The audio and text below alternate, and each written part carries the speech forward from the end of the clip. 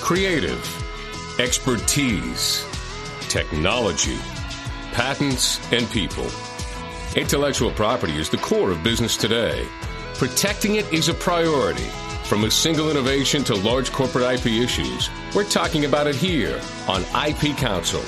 Join IP Council host and attorney Peter Lando, partner of Lando and Anastasi, right here on the Legal Talk Network.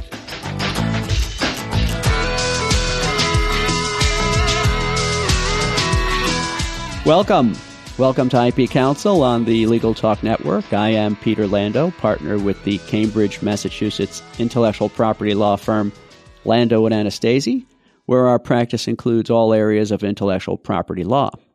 And you may learn more about our firm at our website, lalaw.com. On today's show, we will review top cases and developments in patents and trademarks in 2011, and look forward to what these holdings mean and what else is on deck for 2012. We will be producing the show in two parts. First, covering patent issues, and then trademark issues.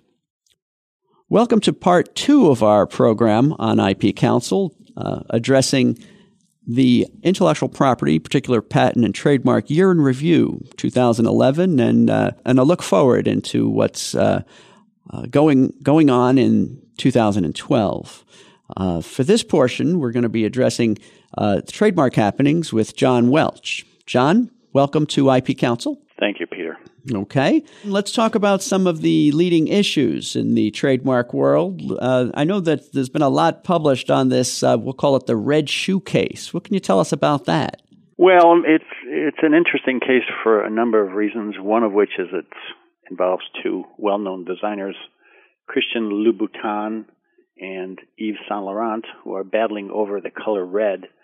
Louboutin happens to own a federal trademark registration for the color red as applied to shoe soles.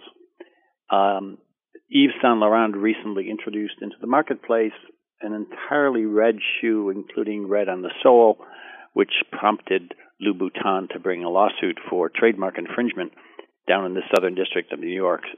So it's got interesting issues and interesting parties, and it's been getting a lot of attention. The Christian Louboutin moved for a preliminary injunction last August, and the Southern District of New York judge denied that motion, basically saying that if Louboutin was able to claim the color red for shoes, it would seriously impact other designers who want to use the so-called complete color palette in their fashion designs. But the registration, as you explained it, was on the color red just for the soles. Right. But arguably, if a fashion designer should be able to produce clothing items in whatever color he or she wants to, and by restricting fashion designers from using red on soles, some people feel that's a major restriction for someone's artistic abilities, I suppose. Well, it's interesting to see designers going at it over colors because, as you well know, the registrability and enforcement of color trademarks for years had been in more kind of mundane areas, not as a kind of designers anyway. Well, that's right, and that's what makes the issue interesting. I mean, the key case is a Supreme Court case called Qualitex, which involved the color green for press pads used on clothing presses, and nobody really cared whether somebody got an exclusive right to the color green for press pads as long as it was serving as a source indicator. But when you start dealing with fashion, wherein colors are a key component, then you're getting into much more murky territory, and you're getting into the issue of functionality, which is the key issue in this case. Basically, the Qualitex case said, sure, you can have a trademark in color provided that it serves only as a source indicator, but if it has some utilitarian function, for instance, the color white for kitchen knives or the color black for outboard motors that are attached to boats, then you're not entitled to exclusive rights to that color. And that's what's going on here. On the one hand, if the red were serving only as a source indicator, that would be fine, but fashion designers, including Yves Saint Laurent, think that red is functional for them because it's part of their design scheme, and therefore it's more than just a trademark. It's more than just a source identifier. So that's what the battle's over. So far, Yves Saint Laurent managed to defeat Louboutin's attempt to get a preliminary injunction in the Southern District, and the case is now up on appeal, and it was argued before the Second Circuit just last week. And as I say, the key question, I think there's two key issues. One is, on the one hand, the issue of functionality and designers being able to use the full color palette. The other side of the coin is that fashion designers have very little intellectual property protection. And from Louboutin's point of view and some fashion designers' point of view, they would like to have some kind of intellectual property rights in their creations.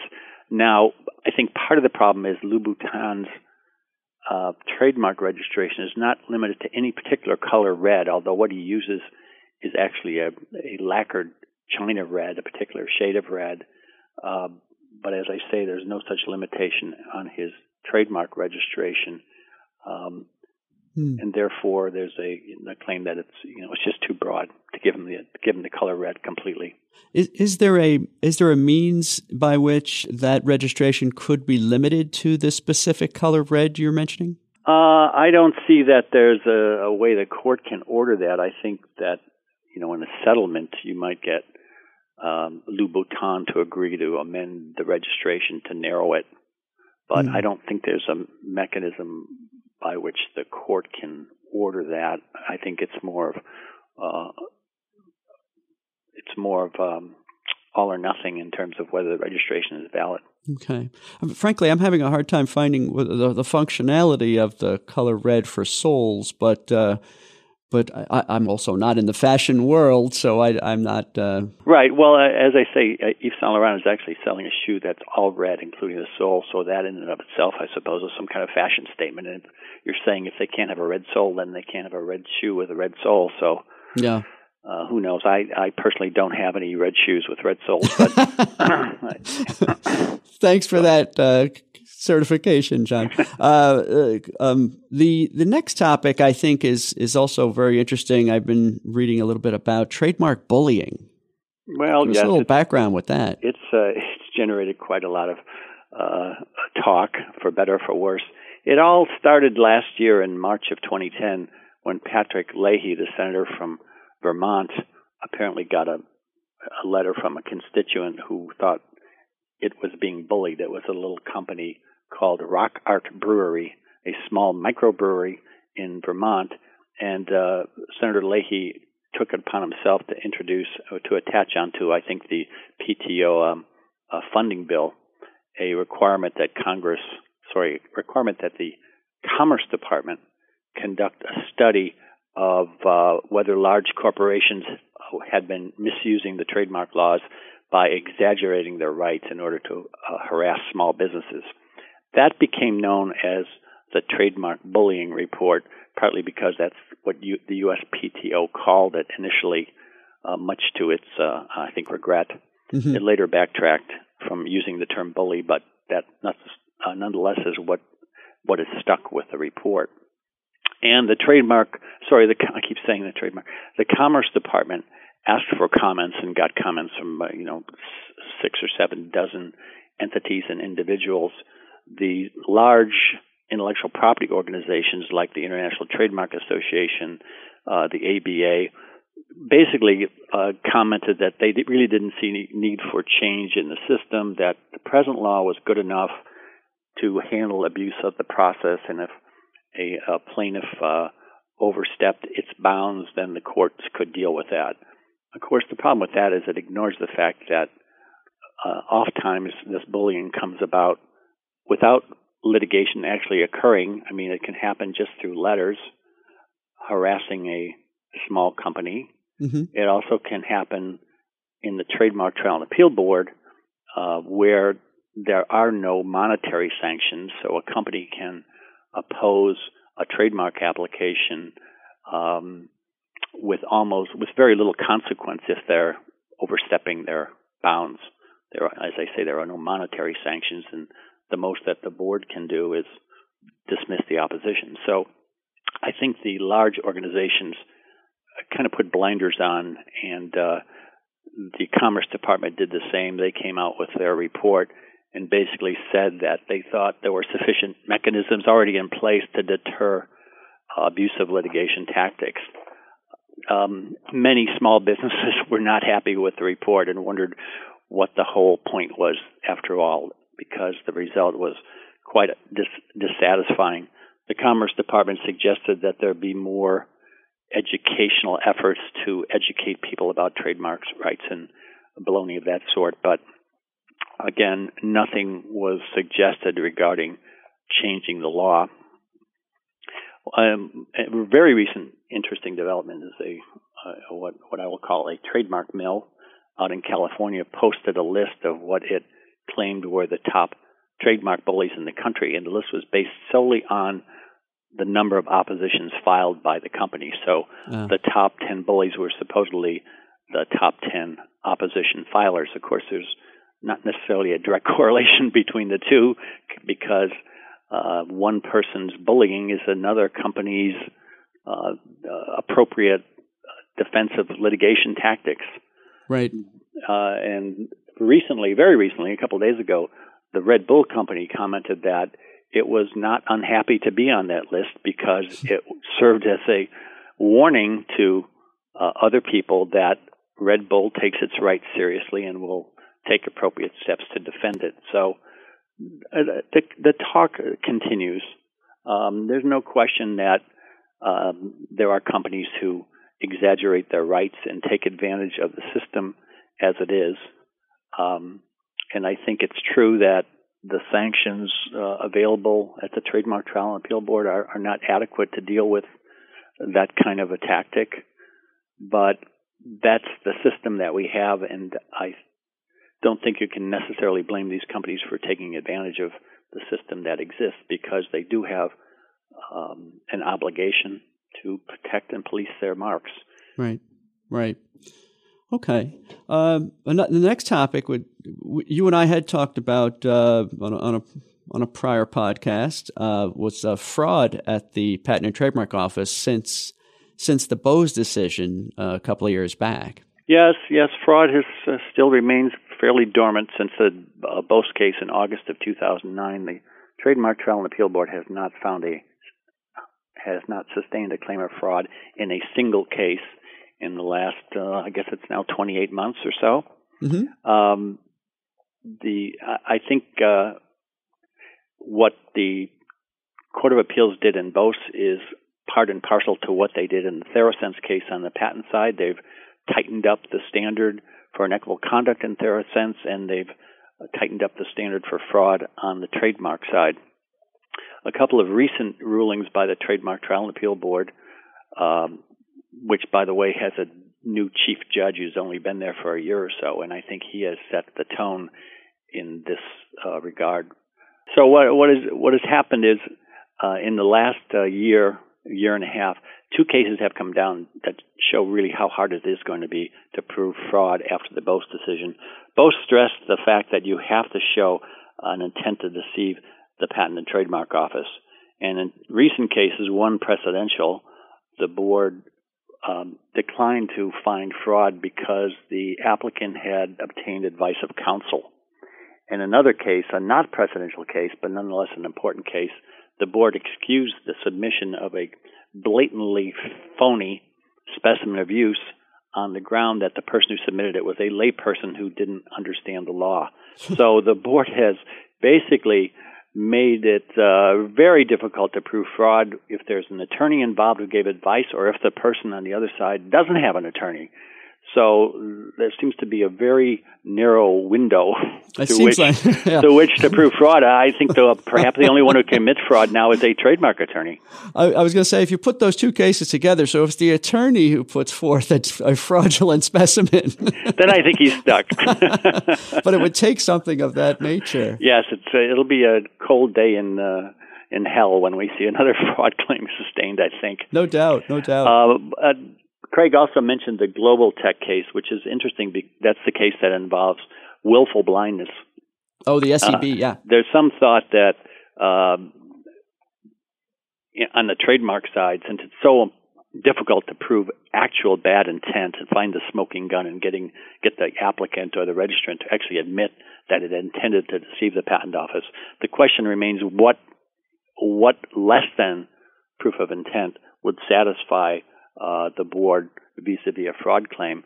Now, the board and the CAFC have ducked the question of whether reckless disregard for the truth is enough for fraud. One of the TTAB judges recently published an article where she suggested that maybe this willful blindness theory would at least be enough. Mm-hmm. If not reckless disregard, then willful blindness should be enough for fraud. So that's an issue that we may see come up. That standard was adopted by a Florida district court last winter in a case where it found fraud. So maybe that's the next development in the fraud area. For what it's worth, it's still going to be very difficult to prove. Okay. I know for the next topic, I know courts and the TTAB have struggled for some time in applying or finding dilution by blurring in particular. Can you shed some light on that topic? Well, the dilution theory has been around for, 7 decades now, and courts have never been comfortable with it. The Congress wasn't comfortable with it, and it was not until 1995 that the anti-dilution provisions were added to the federal trademark statute. To prove dilution requires proving a very high degree of fame. In many cases, particularly at the TTAB in the past, where there's only been a handful of dilution claims upheld, and many of those in the very recent past. So for like the first 10 years at the TTAB, there were I think 2 claims of trademark dilution upheld. But anyway, in most TTAB cases, and in the courts too, if you have a mark that's very well known and indeed famous, it's entitled to a broad scope of protection, even under likelihood of confusion theory. So you don't really need dilution. In other words, a mark for, let's say, a famous mark for watches might be protected under likelihood of confusion theory for ancillary goods like T-shirts and whatever. So just under the likelihood of confusion theory, you can get broad protection for a famous mark. So you don't really quite need dilution. So that's one reason why we don't see a lot of dilution claims. They never really, the board has in the past often declined to reach the dilution claim when they can find likelihood of confusion. I see. And recently, however, at the Trademark Trial and Appeal Board, they have upheld 2 dilution claims, but denied one, and the denial is as interesting as the upholding of the 2. One was for Nike's Just Do It mark. And in that case, the board relaxed its requirement regarding the similarity between the marks necessary for dilution. The board had been holding in the past that the 2 marks would have to be identical or substantially similar, but the board, taking its note from a Ninth Circuit decision, decided no, that's not really the standard in the statute. They don't have to be that close. They just have to be similar enough, given all the other factors involved. But the board did, on the other hand, focus more on the issue, focus more on the portion of the statute that requires proof that the allegedly diluting mark will actually harm the distinctiveness of the famous mark. Now, it's hard to even understand what the statute is talking about there, let alone how to prove it. And as an example of that, the most recent Trademark Trial and Appeal Board dilution case involved a very famous Rolex mark for watches. Rolex opposed an application to register the mark Rolex, ROLL-X, for X-ray tables. Now, the marks, there was no problem with the marks being close enough. But the question was, and the board decided that there was no likelihood of dilution and dismissed that claim because Rolex did not show that the allegedly diluting mark would actually harm the distinctiveness of the Rolex mark. Now, how Rolex was supposed to prove that is an interesting question because the Rolex for X-ray tables mark wasn't even in use. So you'd have to conduct some hypothetical survey to get some kind of proof that if you think about how this would work, it's pretty kind of mind-boggling. But a server participant would have to be shown this Rolex X-ray table mark and somehow react to that and indicate that would harm the distinctiveness of the Rolex mark for watches. I mean, the point. I think there's a point to be made that if Rolex is such a famous mark, how could any other mark make a dent in it? Mm-hmm. How could the fact that somebody's selling Rolex X-ray tables really make a dent in the fame of the Rolex mark for watches? So the whole dilution theory, I think, is difficult to fathom and apply. I shouldn't say difficult to fathom. You can fathom what the concept is. It's very hard to apply to a given case. Yeah. Partly because when you have a mark that's famous enough to qualify for dilution, it's hard to imagine that one single use on some oddball product is really going to make a dent in that fame. Yeah, I wonder why not likelihood of confusion as to it's been endorsed by Rolex in that instance, or why not that theory is a much, I don't know, it seemed to me to be a lot stronger. Well, it's curious because Rolex didn't pursue a Section 2D claim. It just went right to dilution. I suppose it thought its mark was so strong and the two marks were so similar that if dilution is going to work anywhere, it should work in this case. Right. Well, it didn't work. So I think that's put a real question mark over the dilution remedy at the Trademark Trial and Appeal Board. This is an issue that Professor McCarthy has been stressing, even when the TTAB found dilution in the Just Do It case, the Nike case. Yeah. McCarthy commented that, wait a second, you didn't address this issue. Where's the proof that the use of the dilutive mark, which was just Jesuit, like Jesuit, where's the proof that use of that mark is going to harm the distinctiveness of the Just Do It mark? So Professor McCarthy has been zeroing in on this, and now the TTAB is zeroing in on that question. And it's a difficult question to answer, particularly if you are a plaintiff's attorney and trying to prove a dilution claim. Yeah, interesting.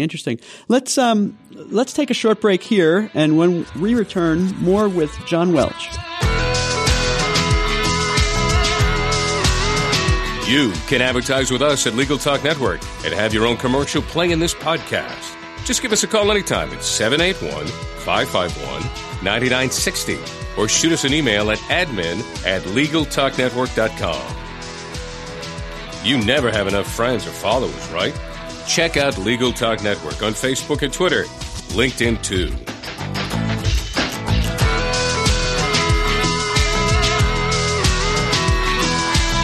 Welcome back to IP Counsel on the Legal Talk Network. Today we have covered Intellectual Property Year in Review 2011, and for this portion of our program, we're joined by John Welch, and we are talking about top trademark and related issues.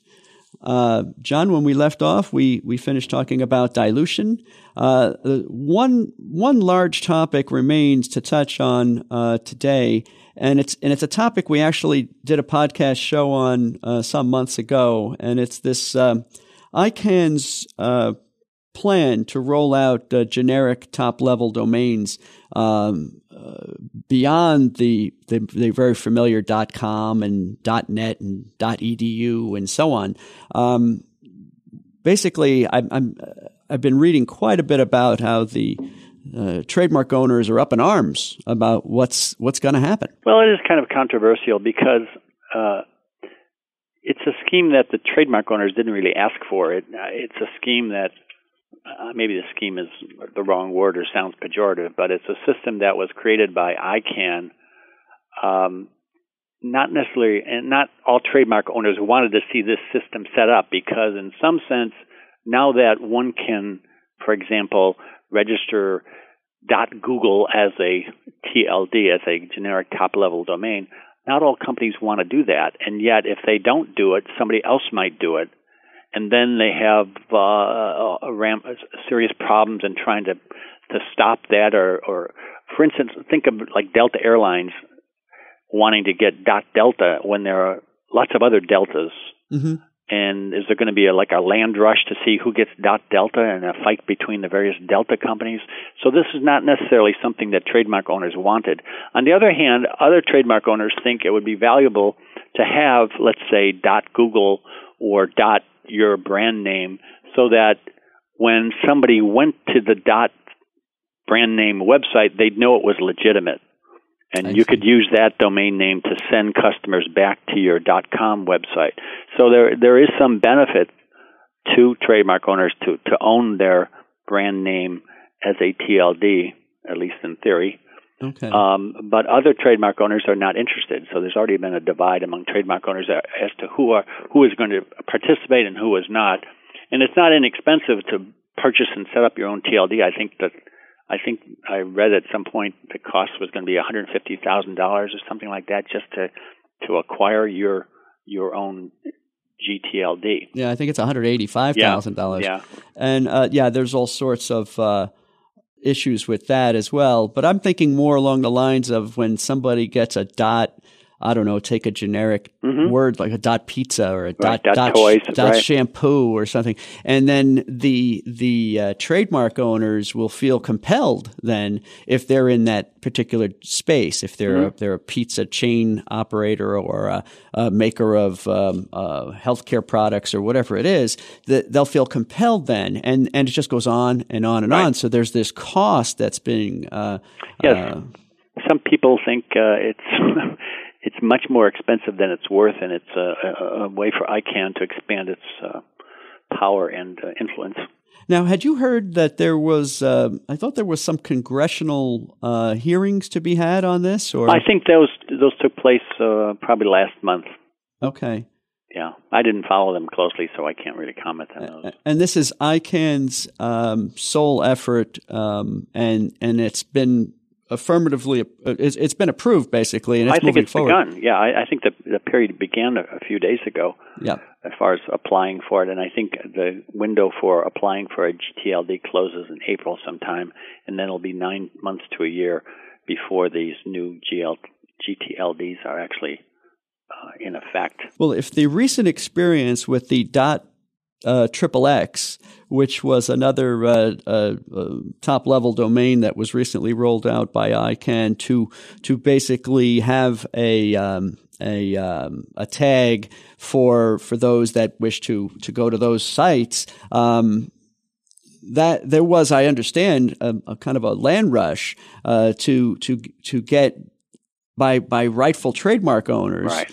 to obtain those domains with the .XXX, just so not to be associated with what comes with that. Right. I think they, particularly colleges, for instance, wanted to make sure that their college name didn't get taken by somebody else with a XXX on the end of it.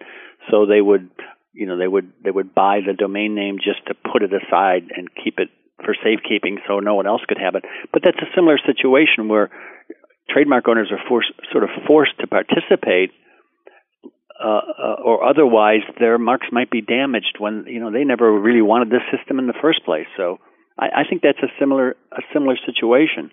It was a the XXX was a money making enterprise for the particular registrar, but for many trademark owners it was just added expense. And this has occurred time and again. Every time a new GTLD is created, a trademark owner has to think: should I get my trademark in that domain? Well, what would you advise as a longtime trademark counsel? What would you advise a client that asks, "Hey, should I partake? Should I?" I think for the XXX, yes. Okay. I think for getting your own GTLD, that's really a business decision. It's very expensive, but on the other hand, if you're a consumer product company that sells a lot of consumer products, or a bank, and you want to make sure that you're combating spam and phishing operations, it might be worthwhile to have a trustworthy GTLD. I've always thought of trademarks or the trademark law in general as pro-consumer, at least at its core. I'm not so certain about this plan. It'll add more confusion than the consumers. I think from the consumer point of view, I think most consumers look to .com. I think most of these other GTLDs are not that important. Clearly, the .com name, the .com GTLD, is the most important. So whether this is, a lot to do about nothing remains to be seen. But from the trademark owner's point of view, you just sort of have to react. You have to defend your mark rather than take the risk that something might happen, something bad might happen. Yeah. Well, that's certain that in 2012 and beyond, we'll be following this closely. No doubt. Thanks, John, for joining us on this portion of our edition of IP Council, dealing with the IP Year in Review. Thank you, Peter. Okay. Remember, you can find all of our shows at LegalTalkNetwork.com, and you can subscribe to this program through iTunes. Very special thanks to my guest for this portion of our show, John Welch. And I know if somebody wants more information on trademarks in general, they can reach John Welch at jwelch@lalaw.com. And of course, you can contact me at lalaw.com or email me directly at plando@lalaw.com. Join us next time for another episode of IP Council, and have a great day, everyone. The views expressed by the participants of this program are their own and do not represent the views of, nor are they endorsed by, Legal Talk Network, its officers, directors, employees, agents, representatives, shareholders, and subsidiaries. None of the content should be considered legal advice. As always, consult a lawyer.